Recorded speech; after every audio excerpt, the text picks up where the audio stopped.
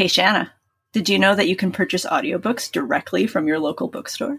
Yes, with Libro FM, you'll get the same audiobooks at the same price as the largest audiobook company out there. You know the name. But with Libro FM, you get to search up your local indie bookstore and support them instead. And if you're new to audiobooks, they're the perfect way to squeeze more reading into your busy life. I constantly have a book in my ear because cleaning the house or exercising is so much more fun while reading. Sign up for Libro FM and use the code GOODBOOKS to get 2 books instead of 1 for the price of your first month's membership. Good books. Good books.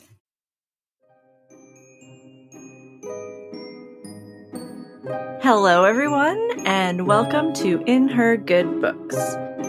I'm Jen, and this is a podcast where one friend talks about books. You heard me.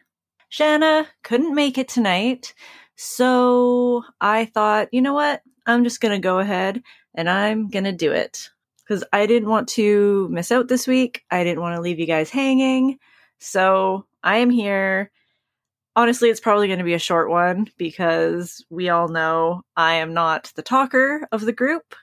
Also, I've only read 2 books, which is, again, unheard of. But to be fair, these books were both really, really big books, like 600 pages of books. And I'm going to tell you about it. So, first off, on our last episode, Shanna talked about a book called Night Film by Marisha Pessl. And at that time, I was in a deep book slump, and I decided it sounded really good, so I was going to try it out, hoping that it would claw me out of the slump and back into regular reading life. And I'm so glad that I read it. It was really, really great. I think that this would have been a really great book to do a full deep dive on. And I wish that we had planned on doing that before reading it. I mean, maybe we can still do it when Shanna finishes it. For those of you who haven't listened to our last episode, this one is about a popular horror director, a fictional one. His name is Stanislas Cordova, which is a great name. I love it. I love it, and I'm going to keep saying it throughout the rest of this episode. He is a very mysterious guy to the point where there are no pictures of him. No one will speak about him. There are hardly any interviews with him, but he makes these completely terrifying films. And you all know how much I love a terrifying film. In fact, I'm going to talk about a terrifying film a little later on. Just you wait. Anyways, one day, his daughter is found dead of apparent suicide. There is an investigative reporter named Scott McGrath. Of course, it's his name. It's perfect. And so he basically lost everything the last time he was investigating Cordova. Now he gets pulled back into that world because there are people, including him, that don't believe that Ashley, the daughter, killed herself. So he starts a new investigation to find out what happened to Ashley and to find out who this Stanislas Cordova really is. I read somewhere that Marisha Pessl drew inspiration from director Stanley Kubrick, who, for anybody who doesn't know, is thought to be one of the best filmmakers ever. He did The Shining, he did 2001: A Space Odyssey, he did Eyes Wide Shut, and in the book, Stanislas had a huge estate called The Peak, and that is where he made all of his movies. He had everything he needed there, and he would be in control of all elements of production. So he had like a sound stage. He had everything. Stanley Kubrick had a similar estate in the UK, in Hertfordshire, actually, which is where my husband's from. So I think that based on what little knowledge I do have of Kubrick, that fans of his work might also really enjoy this book. It goes deep into the films and the different techniques that Cordova used, and also how far he was willing to go to get that perfect shot. I thought that the film angle was really, really interesting. My only real gripe with this aspect was that I really wanted to go into the movies that he was making. And There were a few times where we catch glimpses of the movies, but I wanted to experience the horror. And that was lacking a little bit. Shanna had said that she experienced a jump scare in the book, and I definitely felt a lot of creep factor, but I didn't have a jump scare. Another thing that I really loved about this book was the atmosphere. We always talk about how wonderful Daphne du Maurier's Rebecca is, and how it is just the epitome of atmosphere.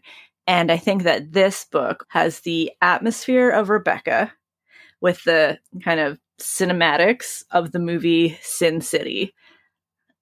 And those two things meshed together in my mind was so, so good. It was very noir. It could be a little bit tropey, but I found that the tropes that they used were comforting and familiar, and they just kind of gave me something to cling on to in this crazy world that they created. So I didn't mind that at all. I thought it was really, really fun. Oh, and one thing that I almost forgot to talk about was the format. Shanna also mentioned this in the last episode. The book is epistolary. So there is a good chunk of the book that is told through things like police files, web pages, news articles, pictures. Shanna wasn't sure how that would translate on audio. And I've also heard a few other people say that you need to read the physical copy of the book. Not even the ebook, definitely not the audio. You need the physical copy. But you know what? I'm here to say that the audiobook was great. The narrator had the perfect voice that you would expect from like an old-timey detective. I mean, he was actually a journalist in the book, but I decided he was a detective, and that worked really well for me. The narrator would then read the content of the articles and web pages and police files. So then I wasn't missing any of the information. I knew everything that was happening. Also, the audiobook comes with a PDF of all the complimentary content. So I could go into it and see all of these things. The only thing that was missing was the pictures in the audio, obviously. I was hoping that maybe they would describe the pictures a little bit. I was also kind of hoping that they would maybe point to the PDF when needed. But I would kind of had to just, when I thought that they were reading a web page or an article, then I would go to the PDF and have to scroll through to find the right one. So that was kind of annoying. It definitely would have been better to actually read the book, but I didn't feel like I was really missing out a whole lot. I also learned that there used to be an app that you could download with a bunch of extra content, like audio files and I don't know what else. Let me see. Okay, you can actually go to her website, mariciapessel.com, and click on books, and then go down to Night Film, click on Night Film Decoder, and then they also have bonus content on her website. There's a few things. There's a little bit of audio.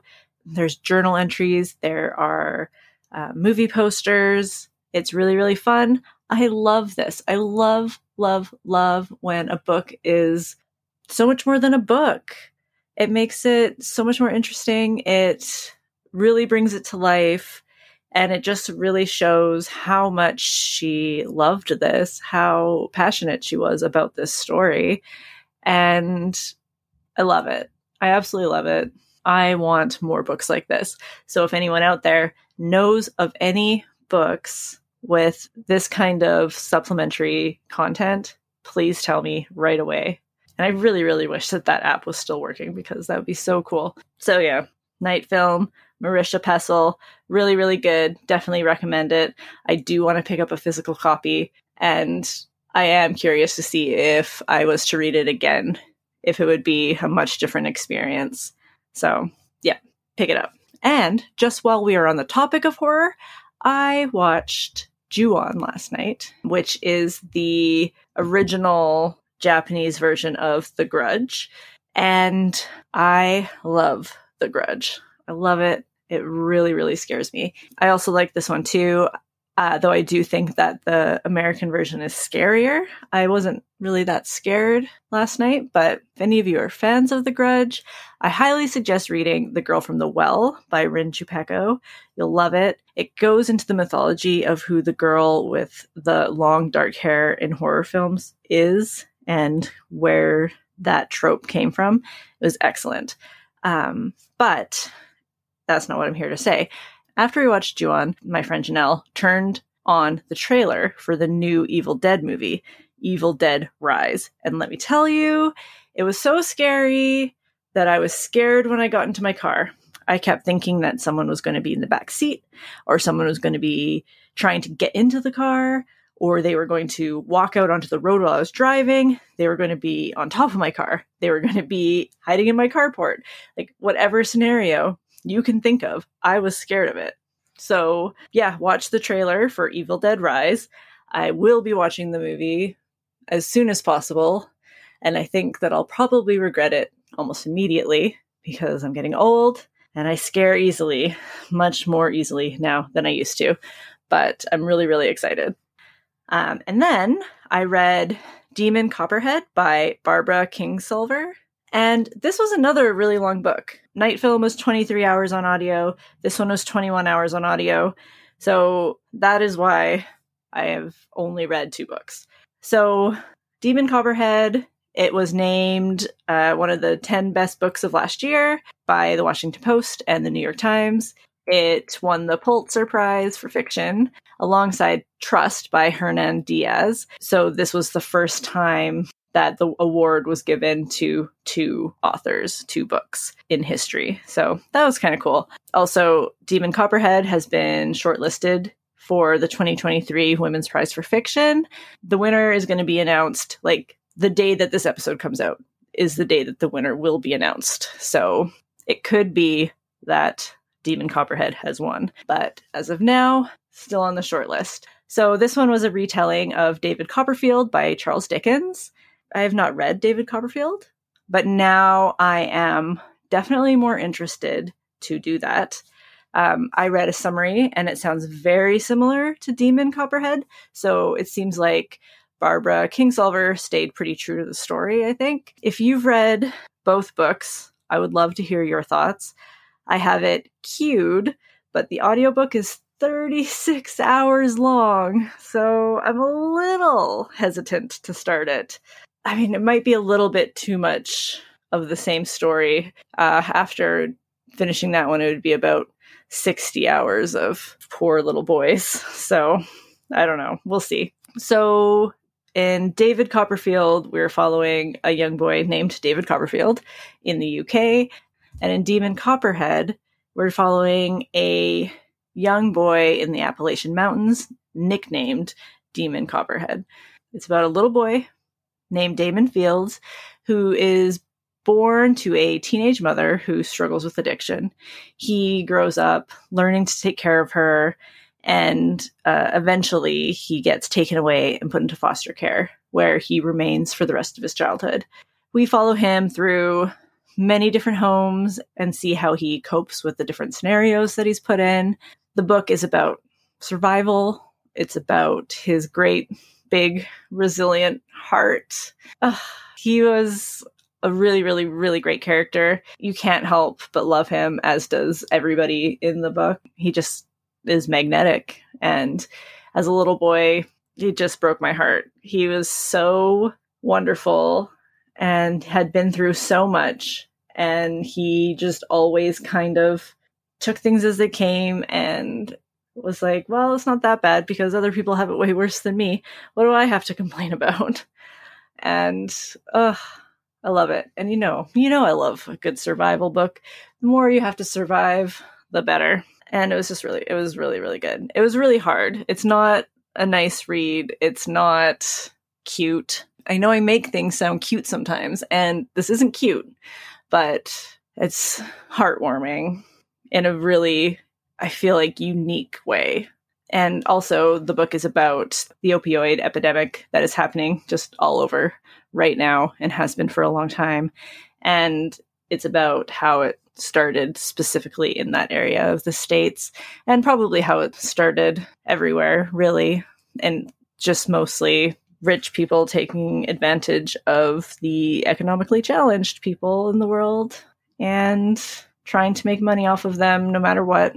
And it was really, really sad to read. At times it felt a little bit informational. Like the book was like, these are the things that I want you to learn from this story. And sometimes instead of weaving it into the story, it was kind of just said. And I didn't mind that. It was really important information, but also kind of took me out of the story a little bit. So not something I'd really complain about, but it was something that I noticed and I have heard from other people. And I really, really enjoyed it. I thought it could be a little bit shorter, but I think that about a lot of books, because I know some people really like really, really long books, because if you love a character and you love a story and you love a world, why wouldn't you want to be in that world longer? But my personality likes to complete things. And if things aren't completed very quickly, then I feel like a failure. I don't know. I feel like I just need to be done it. So I have a hard time with longer books. So this one could have been a little bit shorter in my mind, but at the same time, I was really enjoying being there with him. And yeah, I recommend it. I do recommend it. It was really, really good. Some of the people I know that have read it and liked it also like books like The Lincoln Highway and Cloud Cuckoo Land. And I think this one fits in really well with those books, even though I didn't really like those books that much, but I did like this one. And yeah, I mean, that's it. That's all I've read.